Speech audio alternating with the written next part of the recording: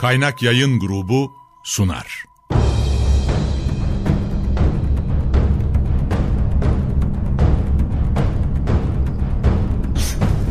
Günaha bulanmış hayatlar, kaybolmuş benlikler, çorak gönüller, onunla yeniden hayat buldu.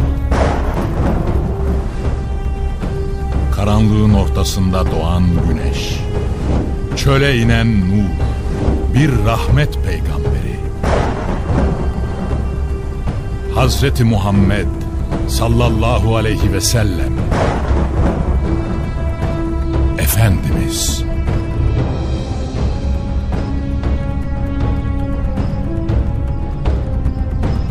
Eser Reşit Haylamaz. Yöneten Yaşar Özdemir. Kurgu Soner Can. Müzikler Brian Keane ve Ömer Faruk Tekbilek.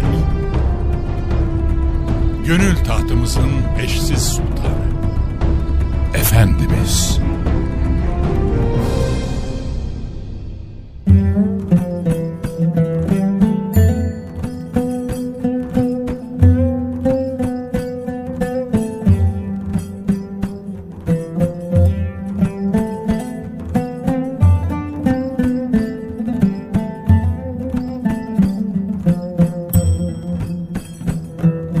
Medine'ye gelinmişti.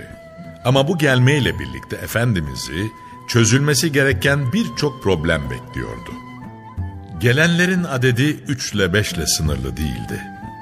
Müslüman olduğu halde Mekke'de kalan ender insan vardı ve diğerleri bütünüyle Medine'ye gelmişti.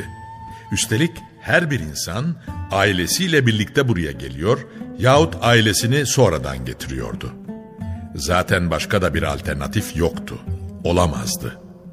Toplamda 186 aile olmuşlardı. Ailelerse öyle sanıldığı gibi 2'şer kişiden oluşmuyordu. Eş ve çocuklar itibariyle geniş bir aile yapısı söz konusuydu. Peki bu kadar insan nerede misafir edilecek ve maişetlerini nereden temin edeceklerdi? Hadi birkaç günlük çözümler bulunabilirdi. Ama bu hicret 3-5 gün sonra sona erecek bir yolculuk değildi. İşte bütün bu soruların cevabını bulmak için Efendimiz sallallahu aleyhi ve sellemin ilk yaptığı şeylerden birisi Mekke'den gelen muhacirlerle Medineli ensar arasında kardeşlik bağlarını oluşturmak oldu. Bugünkü manada bir nevi kardeş aile benzeri bu uygulamayla ilk etapta 45 ailenin mesken meselesi ve diğer benzeri sosyal problemleri çözülmüş oluyordu. Enes İbni Malik'in evinde ashabıyla birlikte bir araya gelmiş, onlara şöyle diyordu: Allah için 2'şer 2'şer kardeş olun. Müslüman toplumun birbiriyle kaynaşabilmesi için bugün ortaya koyduğu kardeşlik anlayışı sadece hicret sonrasında ortaya çıkan bir uygulama değildi. Daha Mekke yıllarındayken de o sallallahu aleyhi ve sellem Zübeyir İbni Avvam'la Abdullah İbni Mesud gibi kimseleri kardeş ilan etmiş ve böylelikle çetin şartların en ağır şekilde yaşandığı bu dönemlerde kardeşlikten öte bir tesanütle her türlü sıkıntının üstesinden gelmeyi hedeflemişti. İlk uygulamayı da yine kendisi yapacaktı. Bunun için yeğeni Hazreti Ali'nin elini kaldırdı ve "İşte bu benim kardeşim" buyurdu. Küçüklüğünden bu yana yanında kalan ve nebevi terbiyeyle gelişip boy atan yeğeni Hazreti Ali'yi kimseye bırakmıyor ve onu kendisine kardeş ilan ediyordu. Ardından amcası ve aslan avcısı Hazreti Hamza ile cahili toplumun yanlış bir telakkisine kurban giderek köleleştirilen ancak kaderin yoluna su serpmesiyle Efendimiz'e hizmet etme şerefine ulaşan azatlı Zeyd İbni Harise'yi kardeş ilan ediyor ve belli ki bu iki delikanlıyı özellikle yakınında tutmak istiyordu.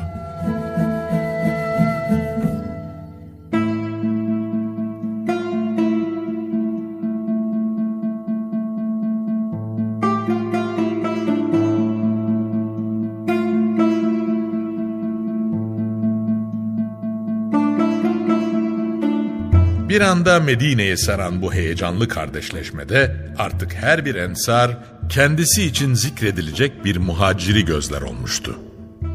Çok geçmeden de Hazreti Ebubekir, Harice İbni Züheyr, Hazreti Ömer, İtban İbni Malik, Ebu Ubeyde, Sa'd İbni Muaz, Abdurrahman İbni Af, Sa'd İbni Rebi, Zübeyir İbni Avvam, Selame İbni Selame, Hazreti Osman, Evs İbni Sabit, Talha İbni Ubeydullah, Ka'b İbni Malik, Sa'd İbni Zeyd, Übey İbni Ka'b, Cafer İbni Ebi Talib, Muaz İbni Cebel, Mus'ab İbni Umeyr, Ebu Eyyub Halid İbni Zeyd, Ebu Huzeyfe Abbad İbni Bişr, Ammar İbni Yasir, Huzeyfe İbnül Yaman ve Bilali Habeşi de Ebu Rüveyha ile kardeş olacak. Çok geçmeden bu sayı önce 150, ardından da 186 aileyi kapsayacak ve kardeş bulamayıp da ortada kalan tek bir muhacir aile kalmayacaktı. Şüphe yok ki bu kardeşlikte karşılıklı fedakarlıklar öne çıkacak ve Mekke'den gelen muhacirler Medineli ensarın bütün ısrarına rağmen kendi alın terinin ürününü alma yarışına girecekti. Sa'd İbni Rebi kendisine kardeş ilan edilen Abdurrahman İbni Aff'ı alıp evine götürmüştü.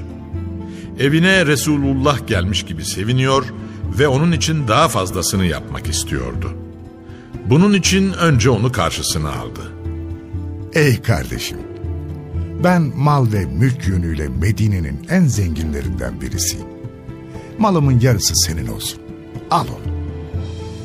Ayrıca benim taht-ı nikahımda 2 tane eşim var. Onlardan hangisini beğenirsen bak, ben onu boşayayım. İddetini beklesin ve daha sonra da onunla sen evlen. Abdurrahman İbni Aff'ın kanını donduracak bir teklifti bunlar.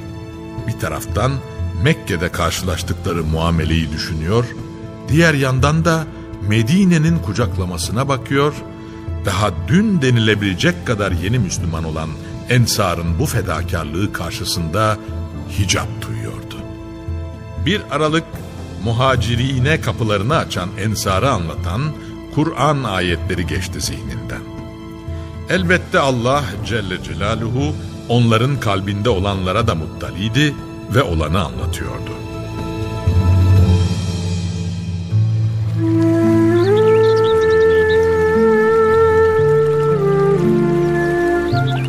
Muhacirlerden önce Medine'yi yurt ve vatan edinip imana sarılanlar, kendi beldelerine hicret edenlere sevgi beslerler.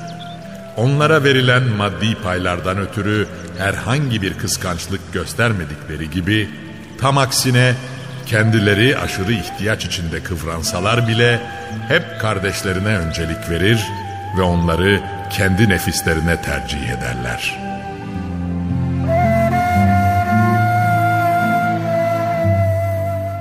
Ancak onlar dünyayı elde etmek için gelmemişlerdi ki Medine'ye. Malın da hanımların da senin için mübarek olsun, dedi önce. Ardından da sen bana çarşı pazarın yolunu göster, diye ilave etti. İnanan insan için istina çok önemli bir prensipti ve kendi kazancını kendi alın teriyle kazanmalı, maişetini de bizzat çalışarak temin etmeliydi. Hazreti Sa'd'ın tekliflerine evet demeyen Hazreti Abdurrahman, ertesi gün Beni Kaynuka pazarındaydı. Bundan sonra da hep çarşı pazarda olacaktı. Kendi ifadesiyle elini değdirdiği her taş adeta altın ve gümüş oluyordu. Demek ki Allah olayları iyi okuyan ve rızası istikametinde irade beyan edenlerin yoluna su serpiyordu. Bir gün huzuru risalete gelmişlerdi. Çok geçmeden Efendimiz sallallahu aleyhi ve sellem "Bu ne iş?" diye sormuştu. Çünkü Abdurrahman İbni Av zaferan kokusu sürmüş ve meclise öyle gelmişti.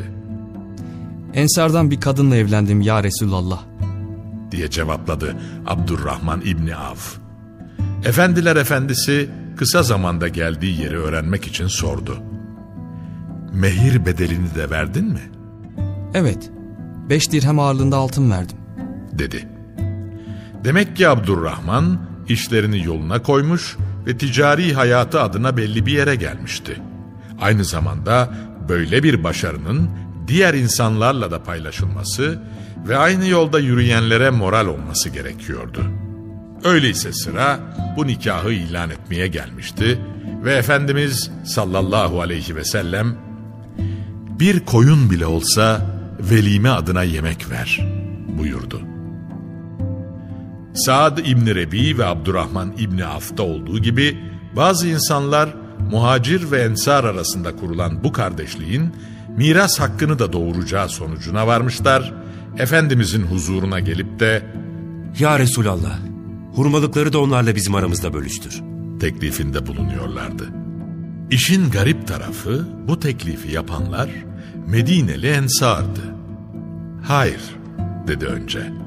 Ardından da "Çalışıp alın teri dökmede müşterek hareket edin ve ortaya çıkan meyveleri de aranızda pay edin," buyurdu. Bunun anlamı açıktı. Bundan böyle herkes elinden geleni yerine getirmek için alın teri döküp gayret gösterecek ve Mekkeli muhacirlerle Medineli ensar aileler elde ettikleri ürünü aralarında paylaşarak bir hayat yaşayacaklardı. Sahabeyi sahabe yapan cevap gecikmedi. İşittik ve itaat ettik. Bu arada Nisa suresi 33. ayette gelmişti ve zaten akrabalık bağlarının dışında böyle bir miras anlayışının olamayacağını anlatıyordu.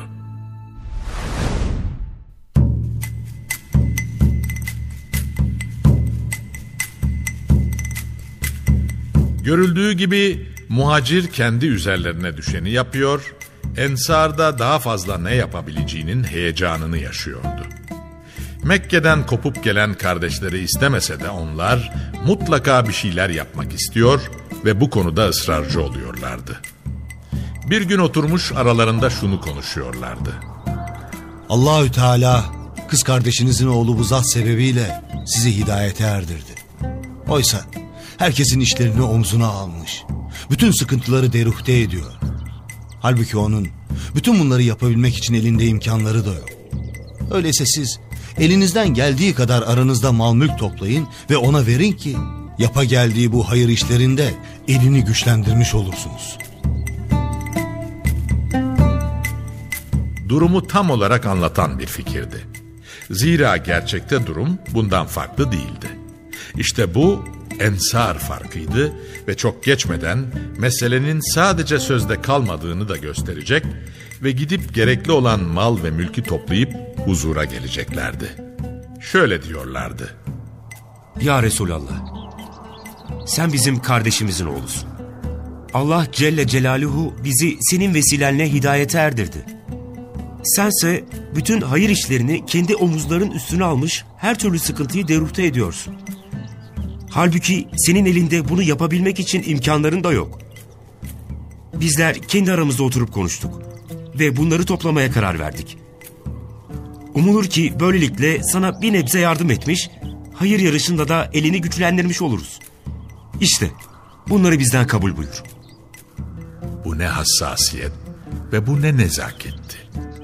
Ancak hayır adına mesafe alırken hak yolcusu aynı zamanda müstahni olmalıydı ve attığı adımlara mukabil kimseden bir şey istememeliydi.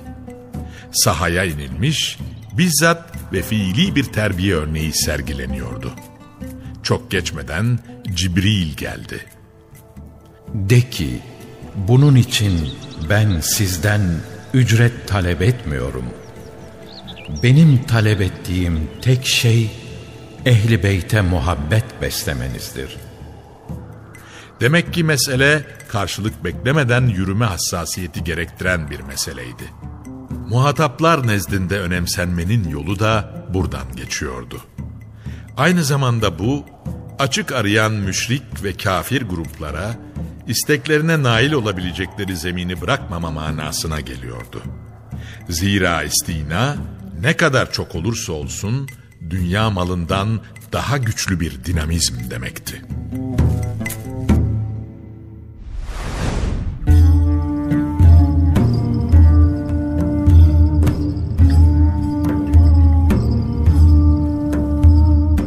Medine'ye gelinmişti ama çözülmeyi bekleyen bazı meseleler vardı. Öncelikle müminleri bir araya getirecek, içinde Kur'an ayetlerinin paylaşıldığı, namazların kılınıp nebevi irşad ve tebliğe kulak verildiği, günlük meselelerin getirilip çözüme kavuşturulduğu ve kısaca içinde cemaat olma şuuruna erilen kucaklayıcı bir mekana ihtiyaç vardı. Ve bunun için hemen bir mescit yapılmalıydı. Zira artık semtine sığınılabilecek bir Kabe yoktu. Onun için namazlar vakit nerede girerse orada kılınmaya çalışılıyordu. Önce inşaatın yapılacağı yer tespit edilmişti. Burası devenin ilk çöktüğü yerdi ve Neccaroğullarının elçisi Esad İbni Zürare'nin himayesinde bulunan Sehl ve Süheyl adındaki iki delikanlıya aitti. Üzerinde koyun ağılları, eski binalar ve bir kenarında da birkaç mezarın bulunduğu bir mekandı. Efendimiz sallallahu aleyhi ve sellem anne tarafından akrabaları olan Neccaroğullarını yanına çağırarak para karşılığında arsalarını talep ediyordu. Onlarsa "Vallahi de biz bunun karşılığında bir ücret istemiyoruz. Karşılığını sadece Allah'ın vereceğini düşünüyoruz," diyorlar ve böylesine hayırlı bir işte bayrağı önde göğüsleyenler arasında olmak istiyorlardı. Ancak o sallallahu aleyhi ve sellem böylesine önemli bir meselede muhataplarına yük olmak istemiyordu. Bunun için Hazreti Ebubekir'e seslendi ve 10 dinar karşılığında bu arsayı satın aldı. Derken arsa meselesi de çözülmüş, sıra inşaatın yapılmasına gelmişti.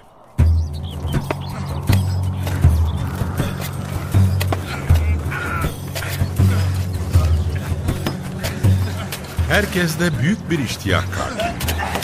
Kimi kerpiç yapıyor, kimi taş taşıyor ve kimi de önüne getirilen malzemeyi üst üste koyarak yeni bir medeniyet inşa ediyordu. Taşınan taş ve kerpiçleri Esad İbni Zürare üst üste koyup örüyor, Efendimizin mescidinde ustalık yapıyordu. Her halleri farklılık arz ediyordu. Meşakkatli inşaat işlerini bile coşkuya dönüştürmüş. "Allah'ım, senin ahiret yurdundan başka bir hayır bilmiyoruz ve yoktur. Sen ensar ve muhacir olarak dinine sahip çıkanlara yardım et," diye dualar ediyor, neşideler şeklinde coşku yüklü sesleri semaya yükseliyor ve bütün bunlar ortamı sanki bayram havasına çeviriyordu. İnşaat işinde çalışanların arasında bizzat Allah Resulü de vardı. Bütün ısrarlara rağmen taş ve kerpiç taşımaktan vazgeçmeyecek ve böylelikle her meselede cemaatinin içinde ve önünde olduğunu gösterecekti.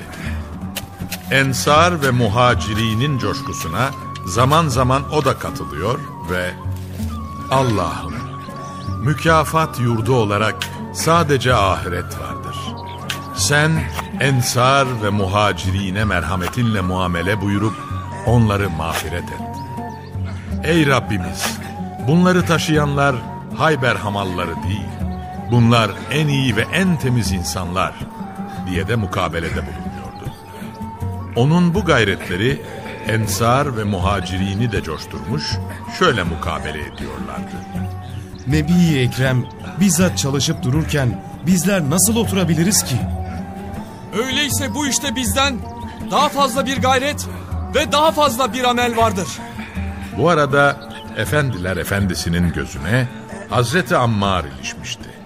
Herkes tek tek kerpiç ve malzeme taşırken o sırtında 2 adet kerpiç taşıyordu.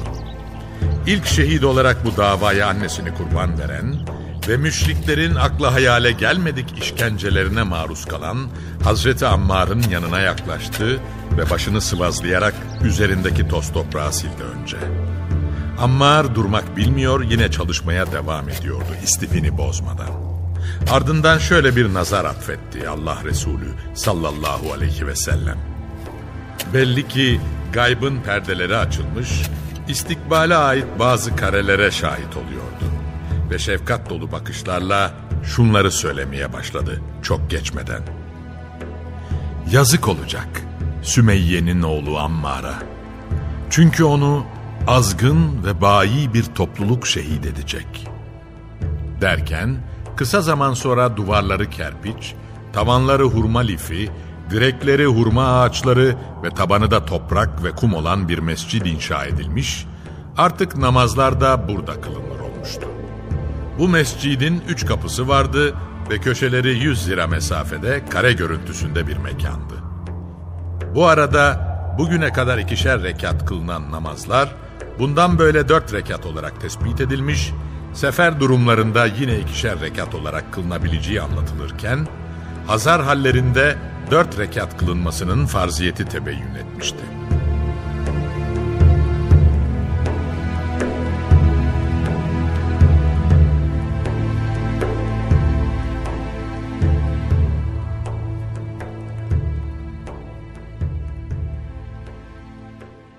Kaynak Yayın Grubu sundu.